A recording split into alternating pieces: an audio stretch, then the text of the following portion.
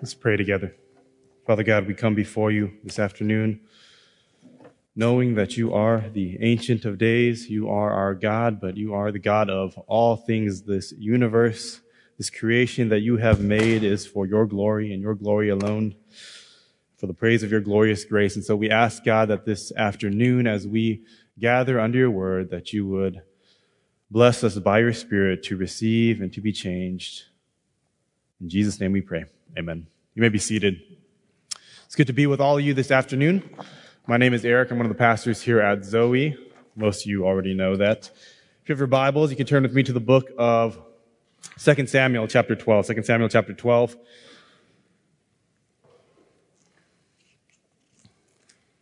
We are continuing a study through the book of 1 and 2 Samuel, where we are studying the story of David verse by verse, chapter by chapter, going through his life and really understanding what it is that God was doing in the raising up of this king and what it is that he wants to teach us about ourselves, about who he is, and about what he wants from us. In 2 Samuel chapter 12, which we read last week, was the rebuke of David by the prophet Nathan in light of his great sin, his greatest sin of his life in taking Bathsheba and killing Uriah, his friend.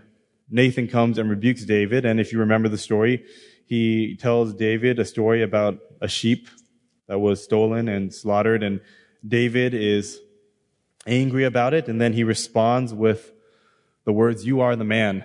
David, this is you. It's what you did."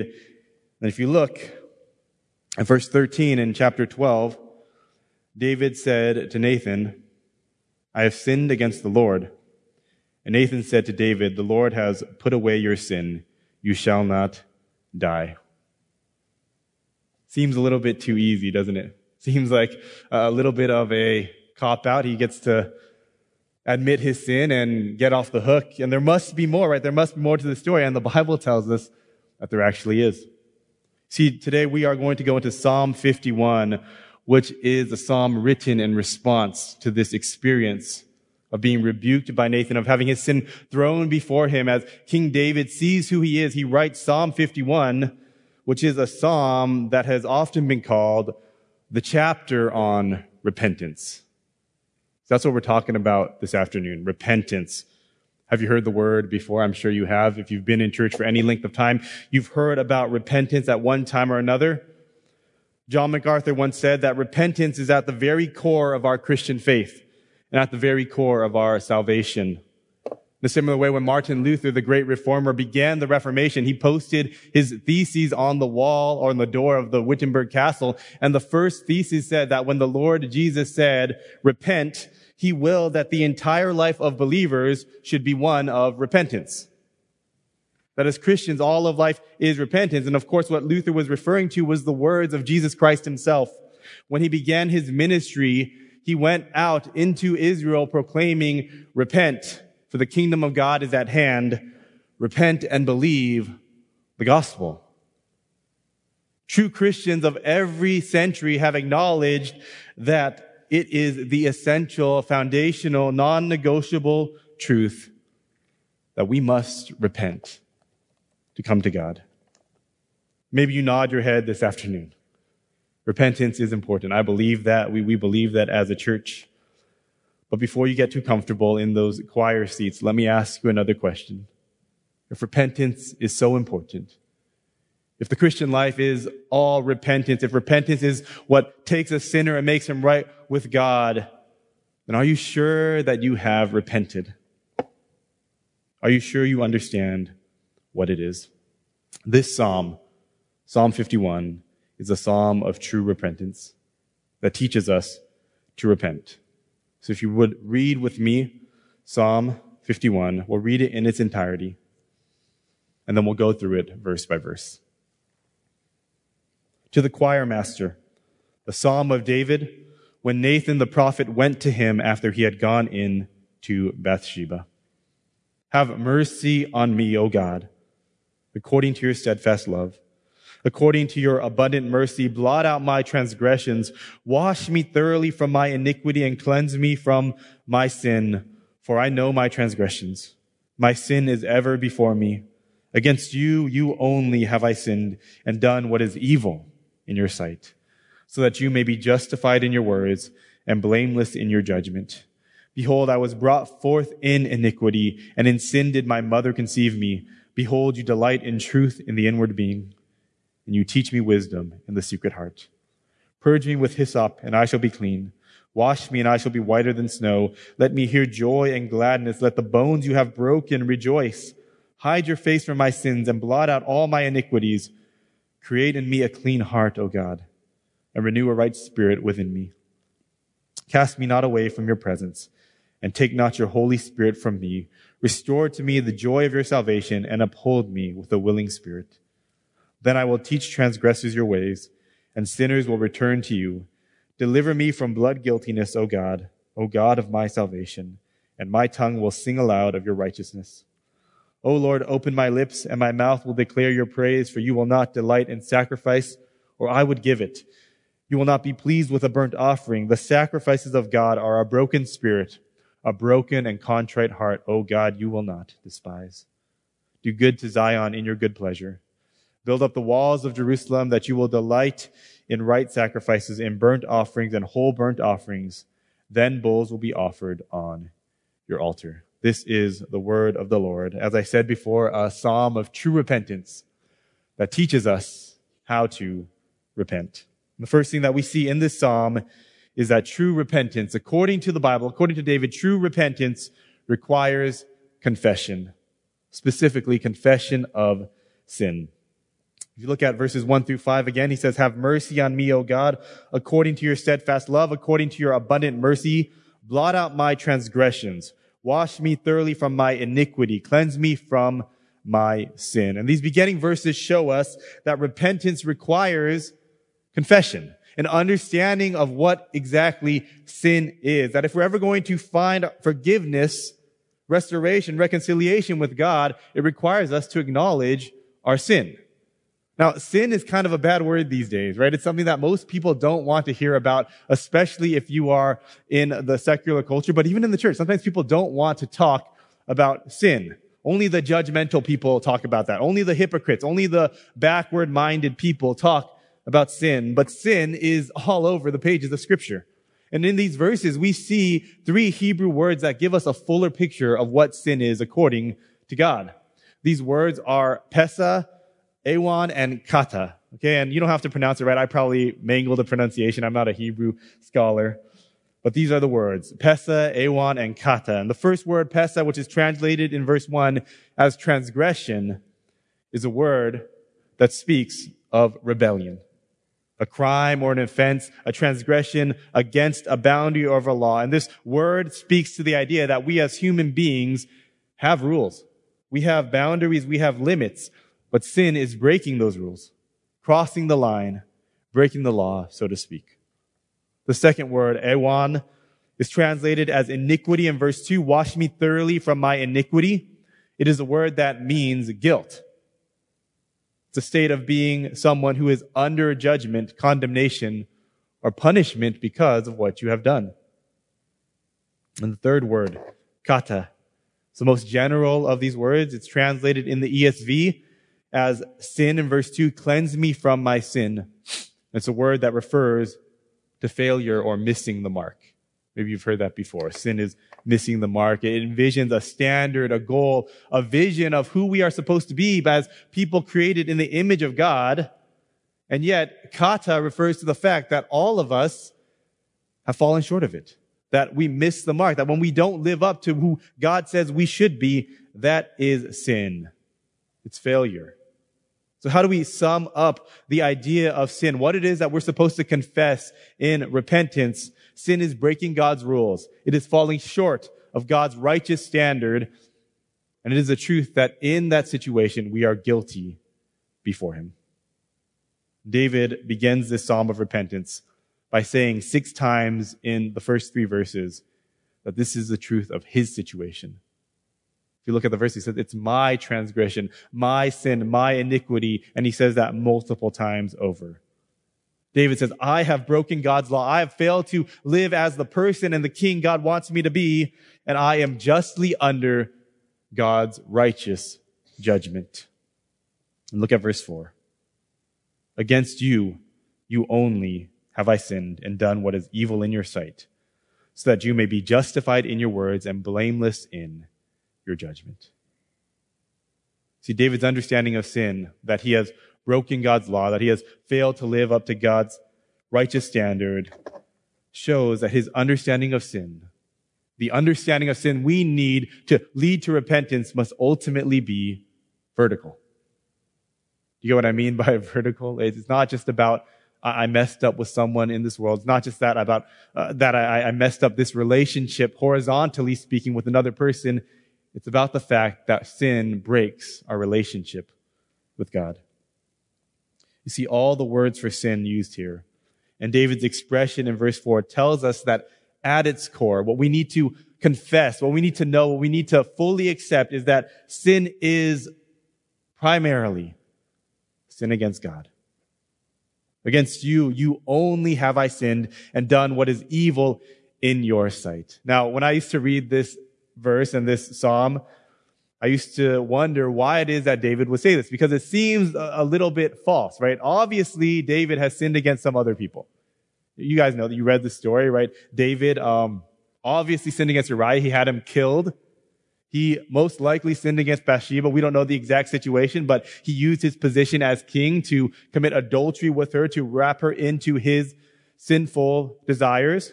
He probably sinned against Joab, making him be part of this scheme to kill Uriah. He sinned against the nation in deceiving them in his foolishness. You could fill a book with the names of people who might reasonably say, yeah, David sinned against me in this great sin. But David says, against you only. Why? Why would the scriptures say this?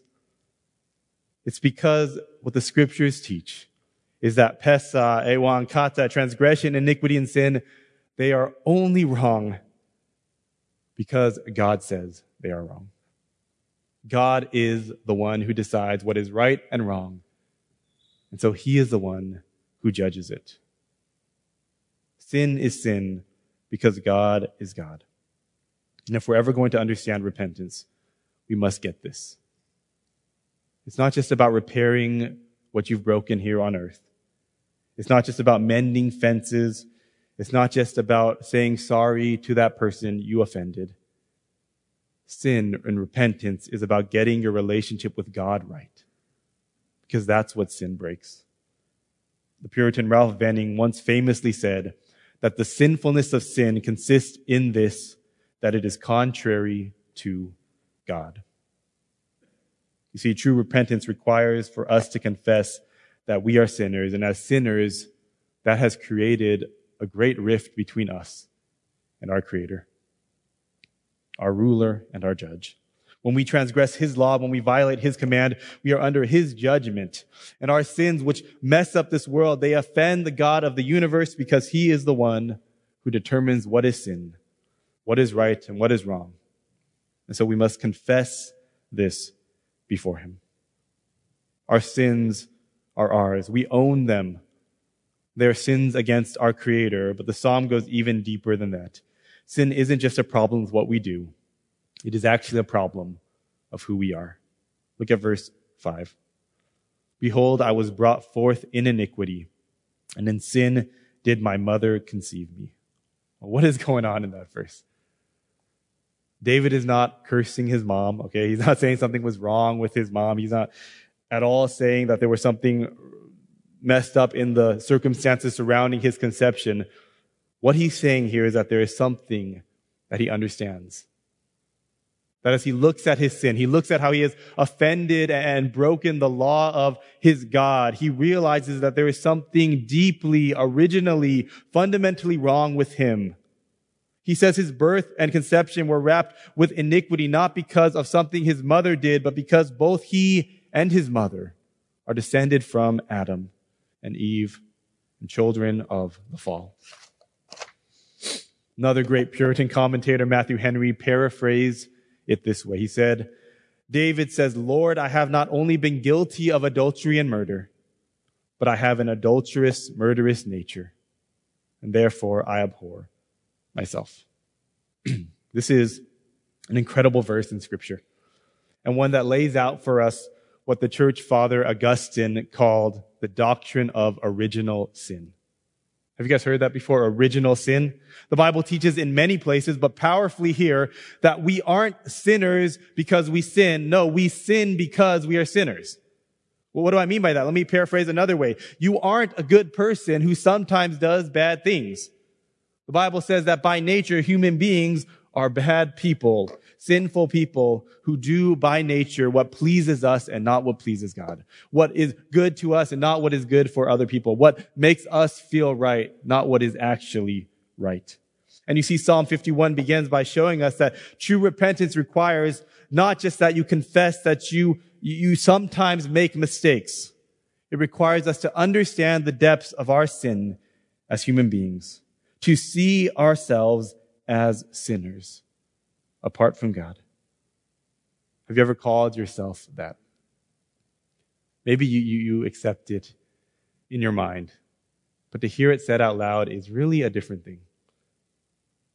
You know, years ago, I was going to CVS. I don't know why I was going to CVS. Maybe because I was feeling sick or something. I went to CVS, and there was a guy standing outside, and I could tell that he was the guy who was going to ask me for something. You know, you can kind of tell when people in the stores, around the stores, want to ask you for something. They're like, hey, man, what's up? And you know that they don't just want to say hi, right? So I said, what's up? How's it going? And I found out he needed some money. He needed some help. He said, I have nowhere to live. You know, I've kind of been out on the street in my car. I need some help. Would you help me? And so I said, sure, I'll try to help you out.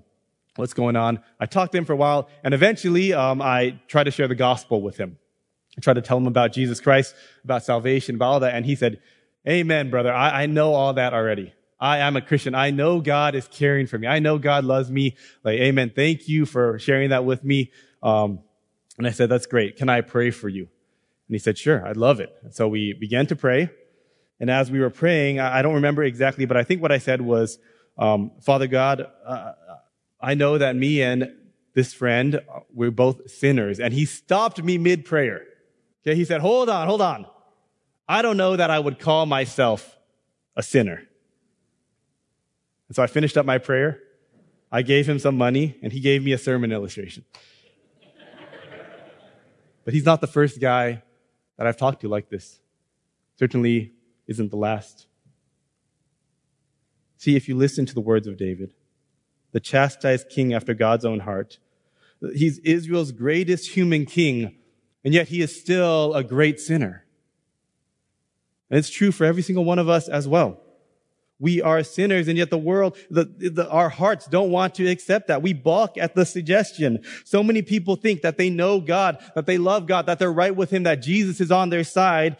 And yet the Bible says by nature, that is not the case. By nature, if you are a human being, you are a sinner. You sin and you break God's law. There is a problem that we have. No matter how blessed you have been, no matter who you are, no matter who your parents were, if you want to repent, you must know that you are a sinner. See, let me say it as clearly as I can. If you have never recognized that you are a sinner, deserving of the righteous judgment of God, the penalty for sin in hell, you are not a Christian. You cannot be a Christian. If you do not see yourself as a sinner by deed and by nature, you will never repent, and you will never be right with God. True repentance requires that we confess our sorry state of sin. As David says, our sin is always before us. We know it. We are guilty. We transgress. Sin is something that we often do, but the heart of sin is deep inside us also. So confession of sin, this requirement of repentance, is not merely saying, I'm not perfect. Nobody is. It's a recognition and agreement that what is wrong with the world is me. True repentance requires confession of sin, of our sinfulness, and of the God we sinned against. But just because we have no hope in ourselves doesn't mean we have no hope at all. And this is what we have to see next. We are sinful, but God is a God of steadfast love, David said in verse 1. A God of great mercy. And so as we move on, we must also understand that the psalm teaches that true repentance starts with confession, but it also seeks restoration. True repentance seeks restoration from God. We see this in verses 6 through 12. Behold, you delight in truth in the inward being, and you teach me wisdom in the secret heart. Purge me with hyssop, and I shall be clean. Wash me, and I shall be whiter than snow. Let me hear joy and gladness. Let the bones that you have broken rejoice. Hide your face from my sins, and blot out all my iniquities. Create in me a clean heart, O God, and renew a right spirit within me. Cast me not away from your presence, and take not your Holy Spirit from me. Restore to me the joy of your salvation, and uphold me with a willing spirit. These verses mark a turn in the psalm, okay, a change. While previously David was dwelling upon his own sin and his sinfulness, what he has done and the judgment he deserves, he now switches his focus to God himself, what God can and will do. And that shift in focus is a valuable thing for us as we try to consider repentance. It's why repentance is often called a 180. Have you heard that repentance is a U-turn, a change of direction going from headed towards sin, towards headed back towards God? David's prayer of repentance didn't stop at confessing his failures and his sinful heart. Instead, from how deeply he has fallen, from his vantage point of being utterly broken and realizing just how bad he is, he looks up and he pleads with the Lord that he might be raised up and restored with him. This is a great truth that we need to know about true repentance. We feel sorry. We admit we've messed up. We see how bad we are in and of ourselves. But then we plead with God for his solution, because we know that he alone can restore us from that place of sin. We read it in the scripture reading, 2 Corinthians 7:10. For godly grief produces a repentance that leads to salvation without regret. Not a morbid, constant focus on the things you have done, but a seeking God to restore you, to change you so that you might go from sinner to saint in his grace alone. See, a church needs to talk about sin. If it doesn't, it's not a faithful church. But we don't talk about the wrath and judgment and condemnation in hell because we're some sort of masochist, right? It's not because we take pleasure in that. No, we talk about it so we might find restoration and salvation in God alone who can save. You know, the world has all sorts of solutions to the problem of sin. Maybe you can think of some of them yourself. A lot of people say the way that you deal with feelings of guilt and inadequacy is to forgive yourself. Others say, just stop thinking about the past, right? Hakuna Matata, you guys have heard that one, I'm sure. Others say, get rid of that rigid morality, get rid of the Victorian era kind of stuff that holds people down. Just move on, just love, just be better. But these solutions fall short.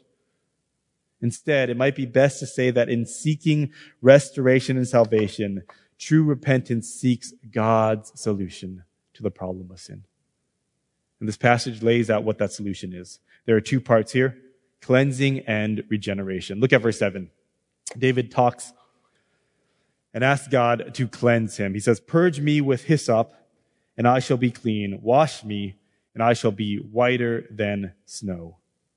Let me hear joy and gladness. Let the bones you have broken rejoice. Hide your face from my sins and blot out my iniquities. Now, being whiter than snow is a metaphor that requires very little explanation, right? Clean, fresh snow is white, and any other colored snow is not clean. But what about hyssop? What about hyssop?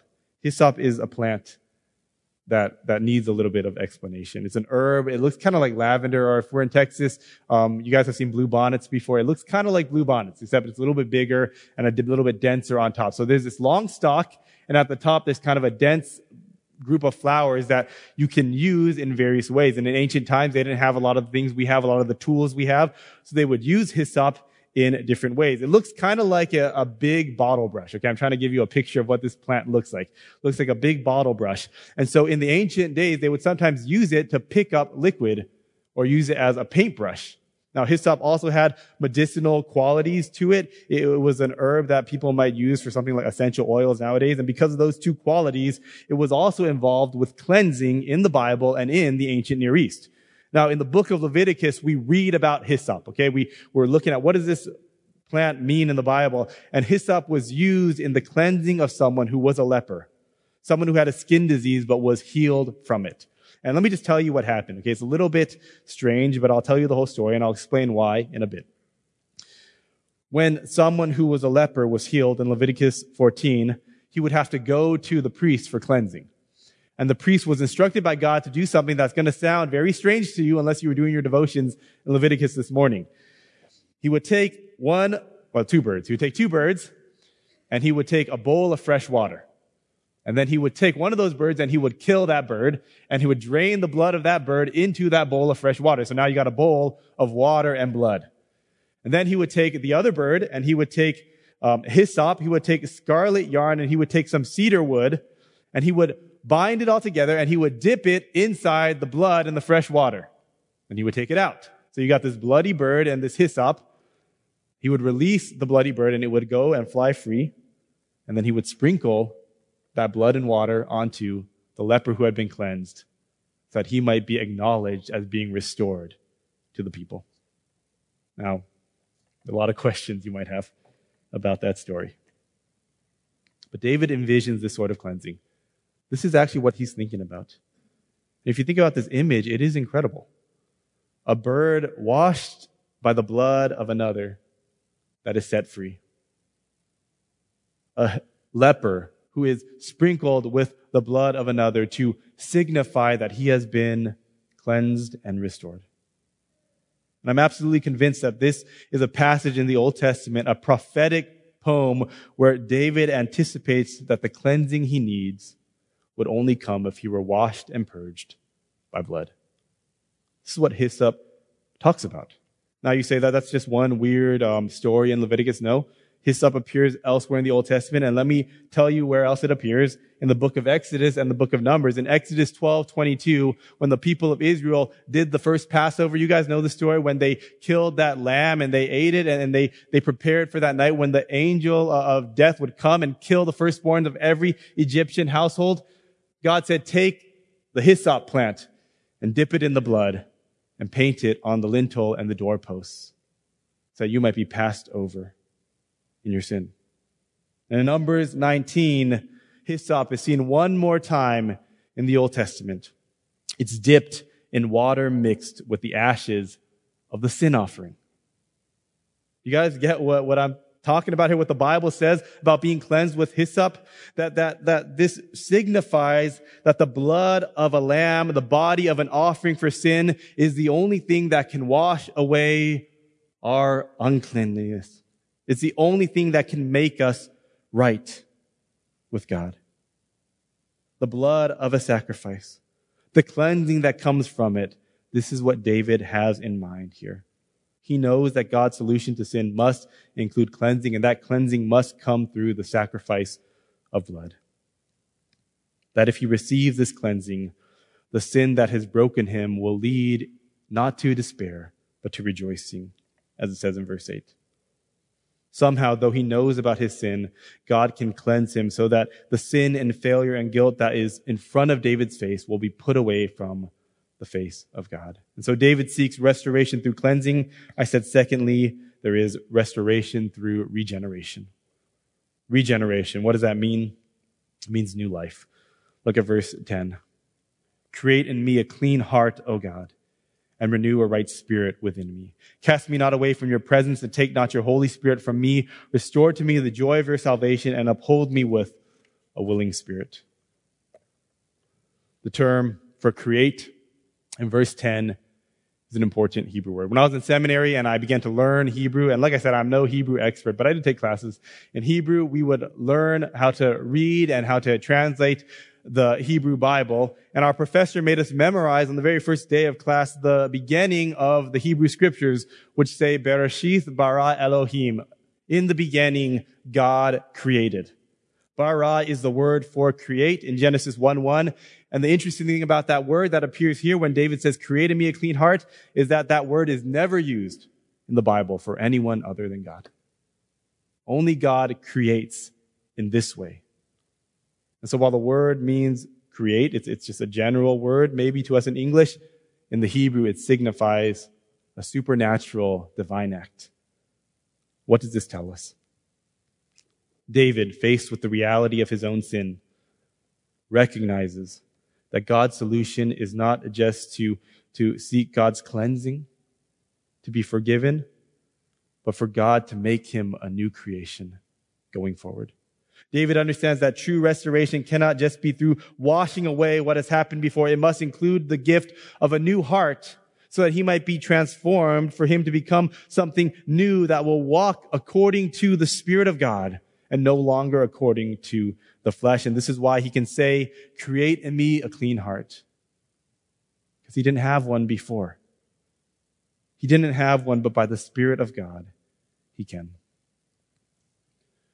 A few years back when I started to get serious about trying to be a little more healthy, because I had a bunch of kids and I knew that I was still pretty young for feeling so bad, I decided that I would need to start working out. I hate working out, I really do.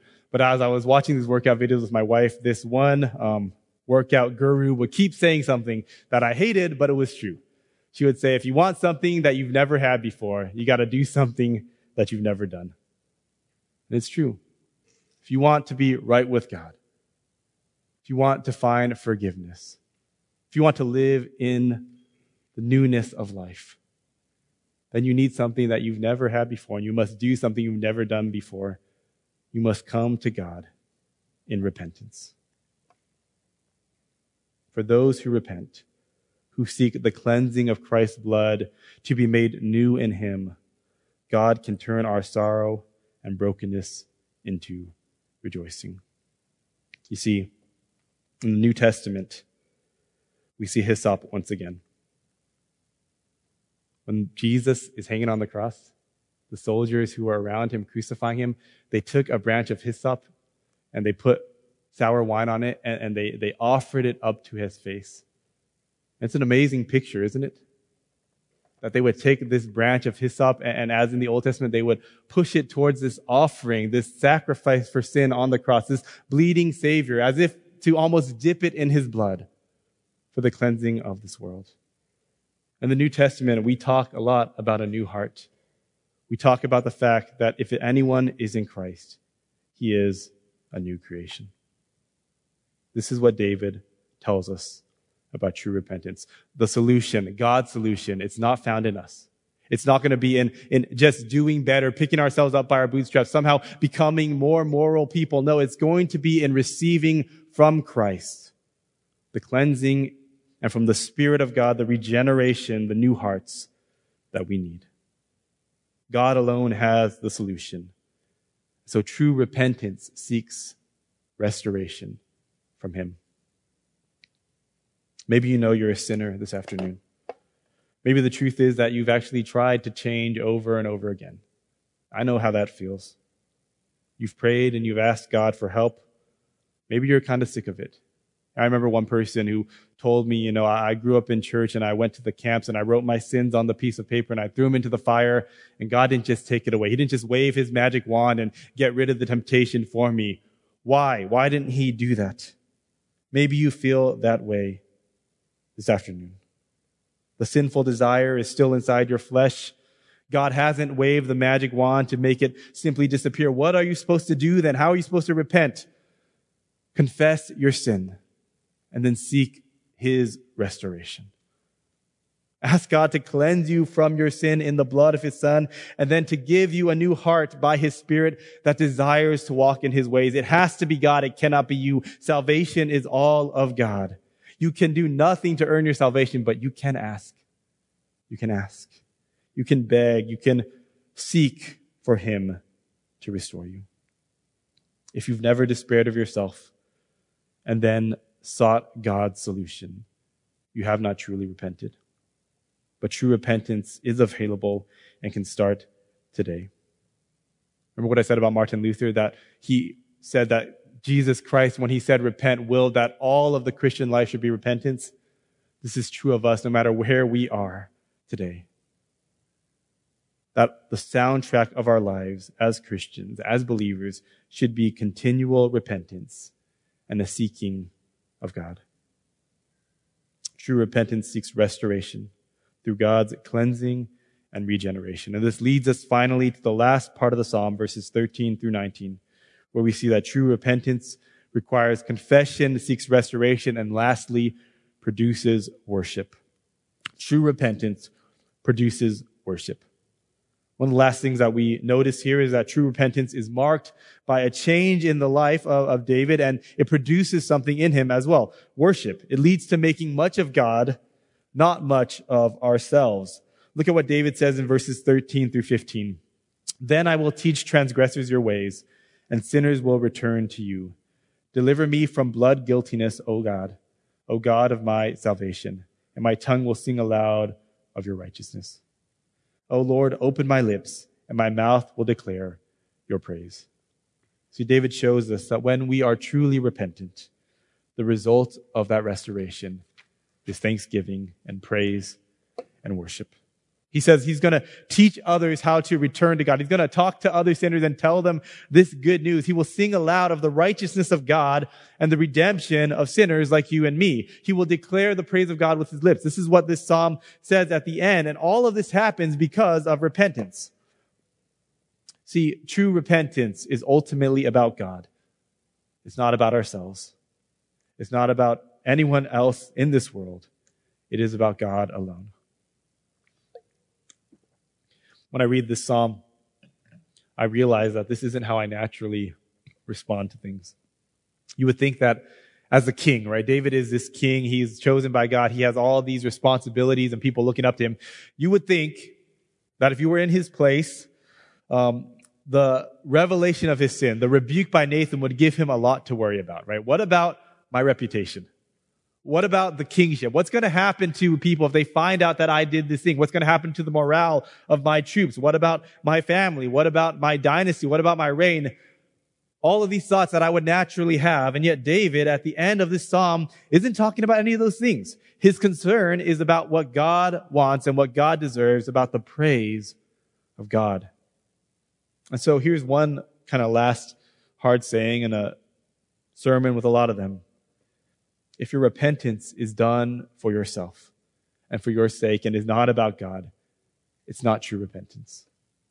True repentance doesn't seek God's restoration just to feel good about ourselves, just to kind of mitigate the problems that we cause. True repentance leads to people who make our lives about God in the way that they were always meant to be.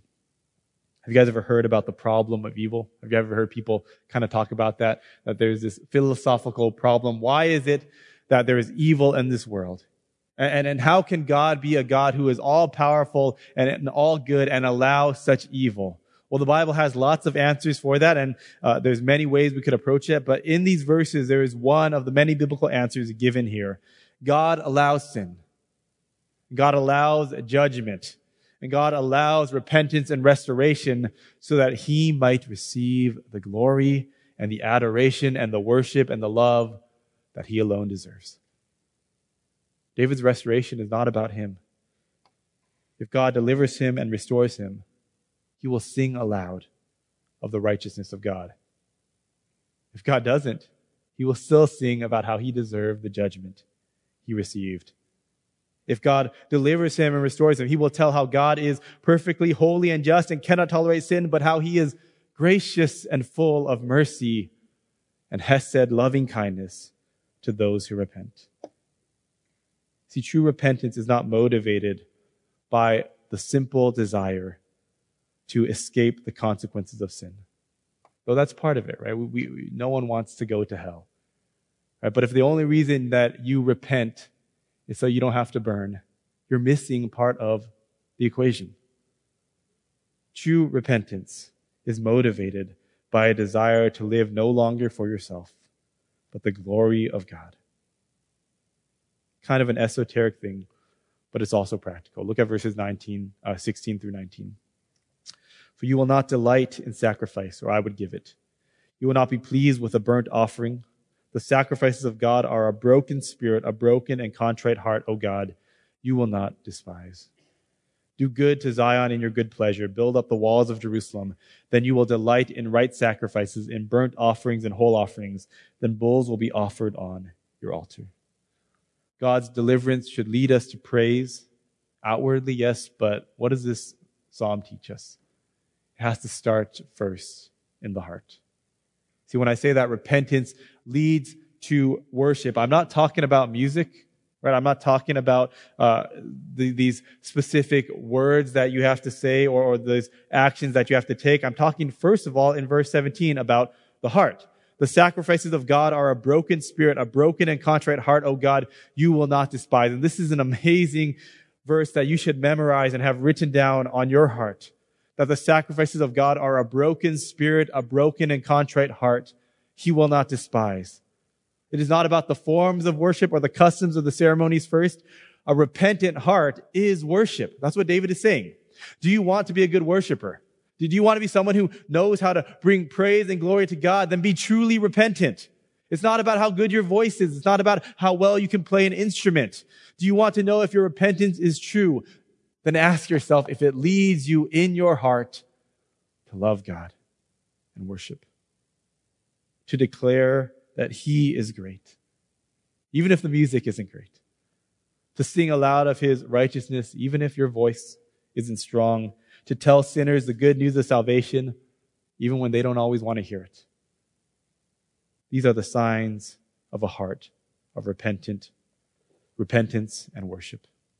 True repentance leads to worship that starts in your heart and affects all of life. Now, the end of this psalm, it talks about the city of Jerusalem, about Zion.